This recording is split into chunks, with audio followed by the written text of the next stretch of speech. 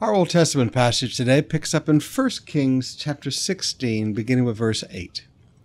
In the 26th year of Asa, king of Judah, Elah, the son of Baasha, began to reign over Israel in Tisra, and he reigned 2 years. But his servant Zimri, commander of half of his chariots, so this is a very powerful commander in his military, commander of half of his chariots, conspired against him, while he was in Tisra, drinking himself drunk in the house of Arzah, who was over the household of Tisra. Now, I want you to notice, bad things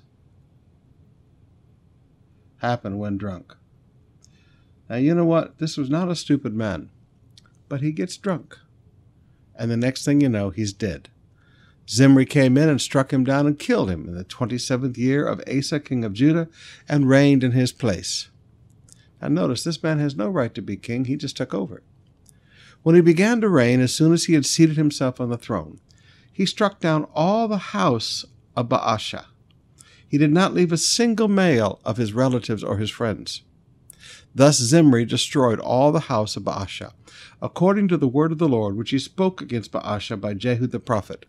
For all the sins of Baasha and the sins of Elah his son, which they sinned and which they made Israel to sin, provoking the Lord God to anger with their idols. Now notice, there's a few things God really gets upset about, and one of them is idolatry. So Baasha sinned, his son sinned, they made Israel to sin, and the whole sin was idolatry. Now the rest of the acts of Elah and all that he did, are they not written in the book of the Chronicles of the Kings of Israel? Now remember, this is different than Judah, because the 10 tribes are now split off. In the 27th year of Asa, king of Judah, Zimri reigned 7 days in Tisra. Now the troops were encamped against Gibbethon, which belonged to the Philistines. And the troops who were encamped heard it and said, Zimri has conspired and he has killed the king. Therefore all Israel made Omri, the commander of the army, king over Israel that day in the camp. So Zimri didn't last very long. 7 days. So Omri went up from Gibbethon, and all Israel with him, and they besieged Tisra. When Zimri saw that the city was taken, he went into the citadel of the king's house, and burned the king's house over him with fire, and died, because of the sins he had committed, doing evil in the sight of the Lord, walking in the way of Jeroboam. This was the idolatry guy, okay? And for his sin which he committed, making Israel to sin. Now the rest of the acts of Zimri, and the conspiracy that he made, are they not written in the book of the Chronicles of the Kings of Israel? Then the people of Israel were divided into 2 parts. Now, have you ever noticed rebellion always rebels and splits again? Okay. Israel was divided into 2 parts. Half of the people followed Tibni, the son of Ginath, to make him king, and half followed Omri. But the people who followed Omri overcame the people who followed Timri, the son of Ginath, and so Tibni died, and Omri became king. In the 31st year of Asa, king of Judah, okay, now we're talking about Judah, Omri began to reign over Israel. So, okay, we can tell the time because it's the 31st year of Asa. He began to reign over Israel, and he reigned for 12 years. 6 years he reigned in Tisra. He bought the hill of Samaria from Shemer for 2 talents of silver, and he fortified the hill and called the name of the city that he built Samaria, after the name of Shemer, the owner of the hill. So you wonder where the term Samaria comes from. Omri did what was evil in the sight of the Lord, and he did more evil than all who were before him. Wow. And that's saying a lot, folks. For he walked in all the way of Jeroboam, the son of Nebat, and in the sins that he made Israel to sin, provoking the Lord God of Israel to anger by their idols. Now the rest of the acts of Omri that he did, and the might that he showed, are they not written in the book of the Chronicles of the Kings of Israel? Omri slept with his father and was buried in Samaria, and Ahab, now we see one of the nastiest kings around, his son reigned in his place. In the 38th year of Asa, king of Judah, Ahab, the son of Omri, began to reign over Israel. And Ahab, the son of Omri, reigned over Israel in Samaria 22 years. And Ahab, the son of Omri, did evil in the sight of the Lord more than all who were before him. Now, wow. I mean, you're beginning to see Omri was bad and the son was worse. And as if it had been a light thing for him to walk in the sins of Jeroboam the son of Nebat, he took for his wife Jezebel, the daughter of Ethbaal, king of the Sidonians, and went and served Baal and worshipped him, as if it were a light thing, as if it didn't mean anything. He erected an altar for Baal in the house of Baal, which he built in Samaria. And Ahab made an Asherah. Now that's like I don't know how to polite way to say it. It's like a giant male sexual organ at full erection, and they make them big and tall out of bronze and out of wood. Ahab did more to provoke the Lord, the God of Israel, to anger than all the kings of Israel who were before him. Now, you just look at this guy and you go, what is it that each son wants to outdo his father in sin? In his days, Hillel of Bethel built Jericho. He laid his foundation at the cost of Abiram, his firstborn, and set up its gates at the cost of his youngest son, Segub, according to the word of the Lord, which he spoke by Joshua the son of Nun. So here is the rebuilding of Jericho. Jericho rebuilt. Now that's a big deal, folks. And again, at the cost of his firstborn, and he set up his gates at the cost of his youngest son. Chapter 17, verse 1. Now Elijah the Tishbite of Tishbe in Gilead said to Ahab, As the Lord, the God of Israel, lives before whom I stand, there will neither be dew nor rain these years except by my word. And the word of the Lord came to him, Depart from here, and turn eastward, and hide yourself by the brook Cherith, which is east of the Jordan. You shall have drink from the brook, and I have commanded the ravens to feed you there. Now, you look at that and you go, what in the world? But you have to understand, these ravens are big birds. And they're still in Israel today. I can remember sitting at a little outdoor restaurant one time, and the people who were sitting at the table next to us had left food on the table. And these big birds just came in and just took off with things. I mean, they could carry the whole basket of bread with them. So I have no problem thinking that these ravens would bring him food to eat. Not at all. So he went and did according to the word of the Lord. Now, that's a mouthful. He went and did. He went and did according to the word of the Lord. Can you and I say the same thing? He went and lived by the brook Cherith that is east of Jordan, and the ravens brought him bread and meat in the morning, and bread and meat in the evening, and he drank from the brook. So he ate 2 times a day, morning and evening, and he had plenty of water. Now, brothers and sisters, where God leads, God feeds. Where God leads, God feeds. When you do what God has told you to do, God provides. After a while, the brook dried up because there was no rain in the land. Then the word of the Lord came to him. Arise and go to Zarephath, which belongs to Sidon, and dwell there. Behold, I have commanded a widow there to feed you. All right, so we have ravens feeding, and now we have a widow. And both were commanded by God. They weren't requested by Elijah. They were commanded by God. So he arose and went to Zarephath, and when he came to the city of the gate, behold, a widow was there gathering sticks. And he called to her and said, Bring me a little water in a vessel that I may drink. And as she was going to get it, he called to her, Bring me a morsel of bread in your hand.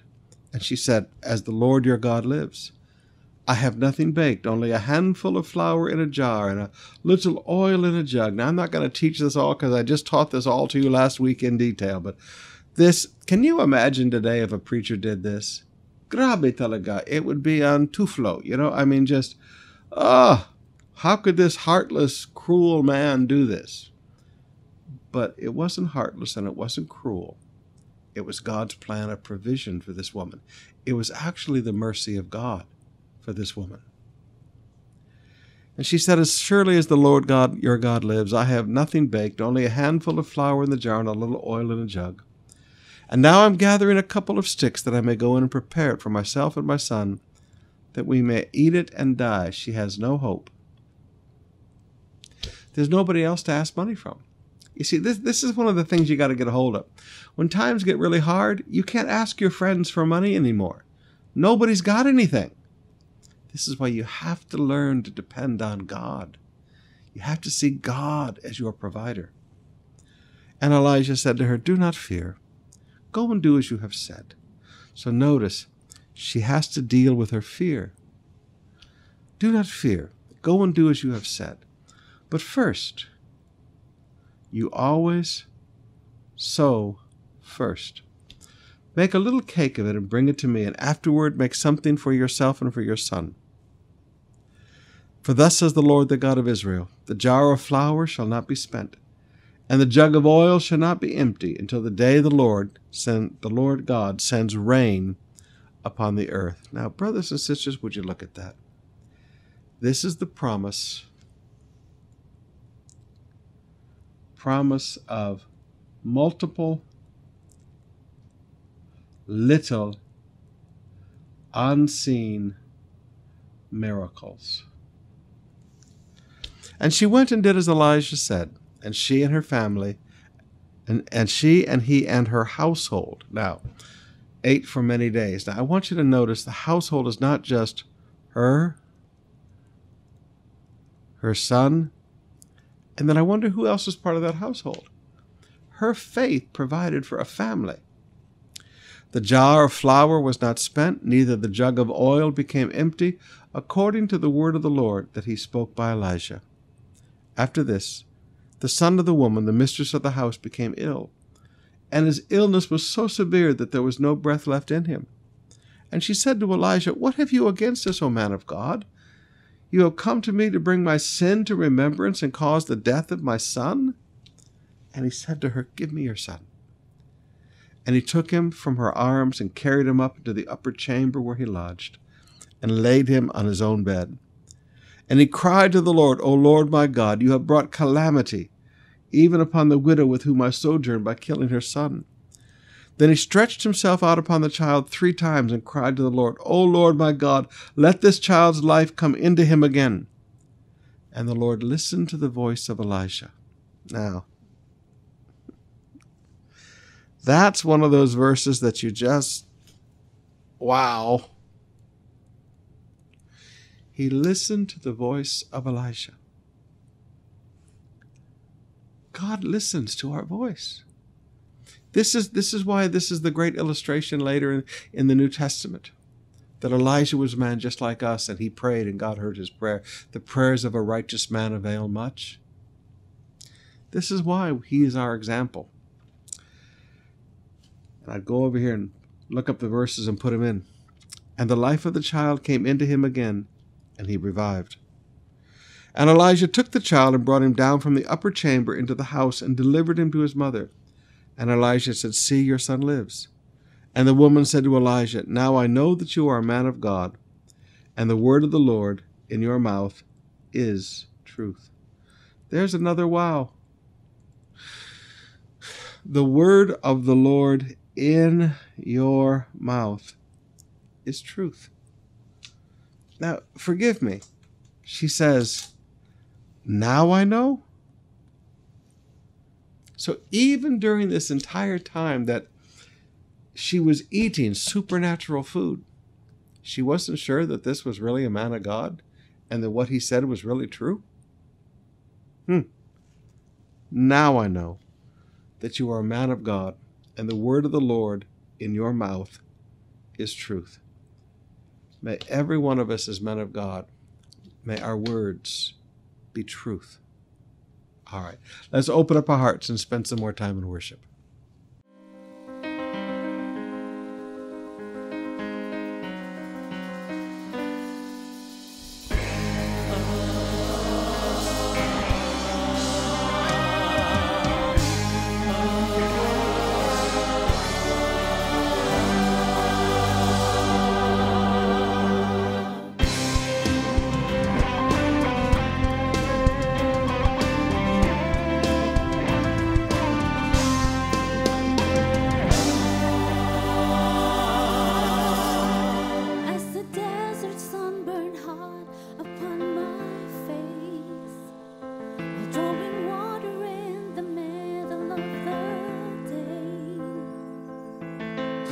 Please give me a drink.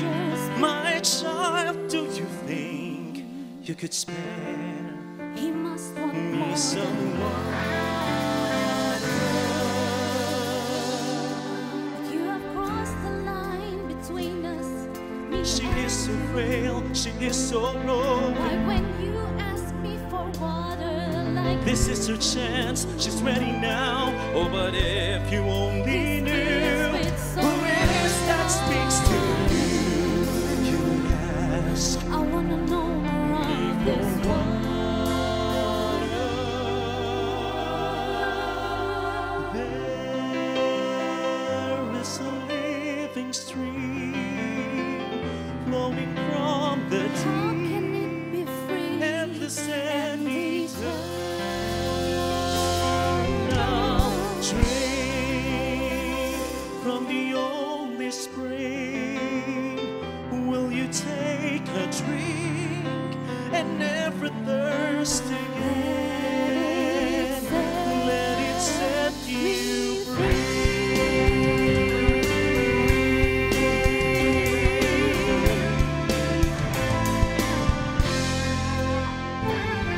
So this water is a gift that you Please can't take it give. now, it costs you But nothing. if you only knew the life that I know the have life lived, that you have lived. You can be different than before. You took the You can shame go for and sin no more. My So this is child, how it feels to be be forgiven.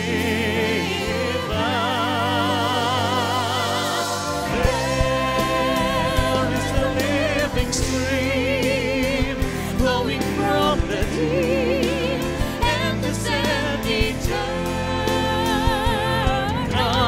Drink from the only spring, where you take a drink and never thirst again. Let it set you free. My child, now go and tell how at last this living water set me free.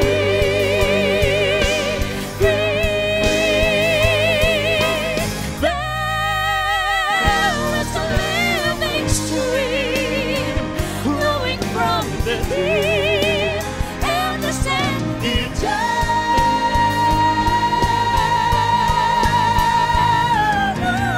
Drink from the only spring, where you take a drink and never thirst again. Let it set you free.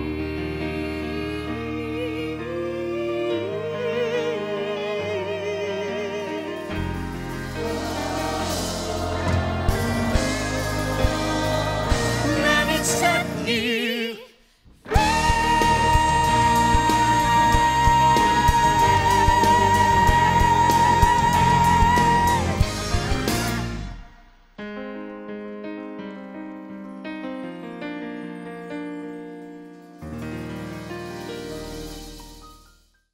Our New Testament passage today picks up in Acts chapter 10, beginning with verse 44. While Peter was still saying these things, so during the sermon, the Holy Spirit fell on those who heard. And all the believers from among the circumcised who had come with Peter were amazed, because the gift of the Spirit was poured out even on the Gentiles. And they were hearing them speaking in tongues and extolling God. Now, you just had to back up on this for a minute. Years ago, back in the mid-90s, when the revival was flowing, it was not unusual for the Holy Spirit to interrupt the pastor. Okay, and I was the pastor. And one of the things I heard people say was, the service is not decently in order. The people should wait until the sermon is done before they receive the Holy Spirit. Well, you know what? It doesn't always work that way. At some point, we have to understand that this is his church, and he can do what he pleases. For me, for Peter to keep preaching, Peter would have been out of order. The pastor, the preacher would have been out of order. because the Holy Spirit has stepped in and begun to move upon the people. Now, I've seen two kinds of this. I've seen the real deal, where as you were preaching, all of a sudden the Holy Ghost began to fall, and the best thing you can do is just be quiet and let the Holy Spirit work. Let the Holy Spirit do whatever he wants to do. It's God's church. And I've seen people who I don't know what I call them, okay? They're fakers, okay? They try to fake the moving of the Holy Spirit and draw attention to themselves, and they just interrupt the service, and they interrupt the word because they want to draw attention to themselves. Now, you know what? I'll stop those people, and I'll just say, well, Pastor, how do you know? You just know. There's just, when people are faking it and they're just trying to make a scene, you just know this doesn't fit. It's like something sticking wrong in the middle of everything. But when the Holy Spirit begins to flow, and it's the real deal, as a pastor, the best thing we can do is go, it's your church, Lord. You have all the room and you have all the time you want. Can anyone withhold water baptizing for these people? For they received the Holy Spirit just as we have. Now notice, they were speaking in other tongues, just like on the day of Pentecost. And Peter says, listen, we got to get these Gentiles water baptized now. They've received the Holy Spirit just as we have. And he commanded them to be baptized in the name of Jesus Christ. Then they asked him to remain for some days. Chapter 11, verse 1.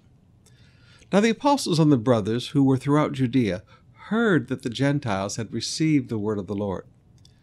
So when Peter went up to the Jerusalem, the circumcision party criticized him. All right, so you're going to have to understand. God does a new, old thing, and the critics come out. Now, notice I said new, old. God had always promised the salvation of the Gentiles. It's all through the Old Testament. It's all through the four Gospels. But the circumcision group, this group that believed that you had to be circumcised before you could have a relationship with God, they were critics that these people have been water baptized. And they were even more upset than that. You went to them and ate with them? You broke tradition. Now, it doesn't matter that Jesus went to the Samaritans. I mean, in their brains, they're not thinking. All they're thinking about is, you're not acting like a proper Jew. Okay? Now, how did Peter handle criticism? This is a great truth here. This is leadership. How to handle bad critics. Now, these people were not good criticism. This is not somebody trying to help Peter. This is somebody really mad at Peter. So Peter began and explained to them in order. So, first step, detailed explanation.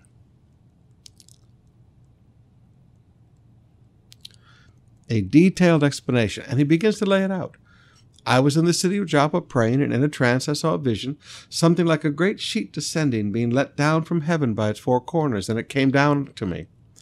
Looking at it closely, I observed animals and beasts of prey and reptiles and birds. And I heard a voice saying to me, Rise, Peter, kill and eat. But I said, By no means, Lord, for nothing common or unclean has ever entered my mouth. And a voice answered a second time from heaven, saying, What God has made clean, do not call common. This happened 3 times, and then all was drawn up again into heaven. And behold, at that very moment, 3 men arrived at the house with which we were, sent to me from Caesarea. And the Spirit told me to go with them, making no distinction. So there was a purpose of the vision. These 6 brothers also accompanied me. All right, so number 1 is detailed explanation. Number 2 is validation. These 6 brothers also accompanied me, and we entered the man's house. And he told us how he had seen an angel stand in the house and say, Send to Joppa and bring Simon, who is called Peter. He will declare to you a message by which you will be saved, you and all your household. As I began to speak, notice, as I began to speak. Okay, we're not even talking about 20 minutes in. We're talking about as I began to speak, the Holy Spirit fell on them just as on us at the beginning. And I remember the word of the Lord, how he said, John baptized with water, but you will be baptized with the Holy Spirit. If then God gave the same gift to them that he gave to us when we believed in the Lord Jesus Christ, who was I to stand in God's way? When they heard these things, they fell silent. Critics fell silent. And they glorified God, saying, Then to the Gentiles also God has granted repentance that leads to life. This is the conclusion. Now, brothers and sisters, sometimes people get really mad at you, and they're criticizing something that you've done that was really good. You don't need to get in a war with them. You just need to tell the story and provide the validation and provide the scriptures. Validation and the scriptures. Hey, do you remember what the word of the Lord was to us? The scriptures. So, detailed explanation, validation, and the scriptures. And then you know what? It's up to them to open their hearts or not. In this case, they open their hearts. All right. That's how you deal with angry critics who don't like something that you did, but you did the right thing. Let's close out today with Proverbs with a little bit of wisdom. Proverbs chapter 29, verse 10. Bloodthirsty men hate one who is blameless and seek the life of the upright. Now, brothers and sisters, that's pretty strong. Bloodthirsty men hate and seek the life of people who are blameless and upright. Now, do you remember? All those who desire to live godly in Christ Jesus shall be persecuted. All right? So a godly life brings attack. And it's just something you're going to have to get used to in life. A fool, and here's our list, characteristics of a fool. A fool gives full vent to his spirit. Another translation says anger. But a wise man quietly holds it back. List characteristics of the wise. You know, a wise person learns when you're mad, shut up. A wise man quietly holds it back. My grandfather used to say, David, when you get angry, be quiet. You will never regret what you did not say. Have you ever gotten really angry and said something that you regretted? A wise man quietly holds it back. You never regret what you do not say. If a ruler listens to falsehood, all his officials will be wicked. This is why it's so important. You see, a leader trusts. And so you have to remove the liars from around you. Because if you don't remove the liars from around you, it corrupts. It corrupts the whole team. So, remove the liars. Yes, they will go out and attack you, but remove them. The poor man and the oppressor meet together, and the Lord gives light to the eyes of both. Now, look at New Living on that one. The poor and the oppressor have this in common. The Lord gives sight to the eyes of both. So a poor man and an oppressor, they're the same because God gives light to the eyes of both. If a king faithfully judges the poor, his throne will be established forever. Now, not virtue signaling, but this is again leadership. This is leadership. Whenever you see those big L's in my Bible, that's leadership. When you faithfully judge for the poor, when you make no distinction, and the poor receive the same justice that the rich, your throne will be established forever. It's what establishes or makes permanent a position of leadership. You see, God removes people from leadership that show favoritism, but God establishes people in leadership that do not show favoritism. Now, there's something to think about today. All right, we'll see you tonight. We're going to get back into the book of Romans. We'll see you tonight, 7 o'clock.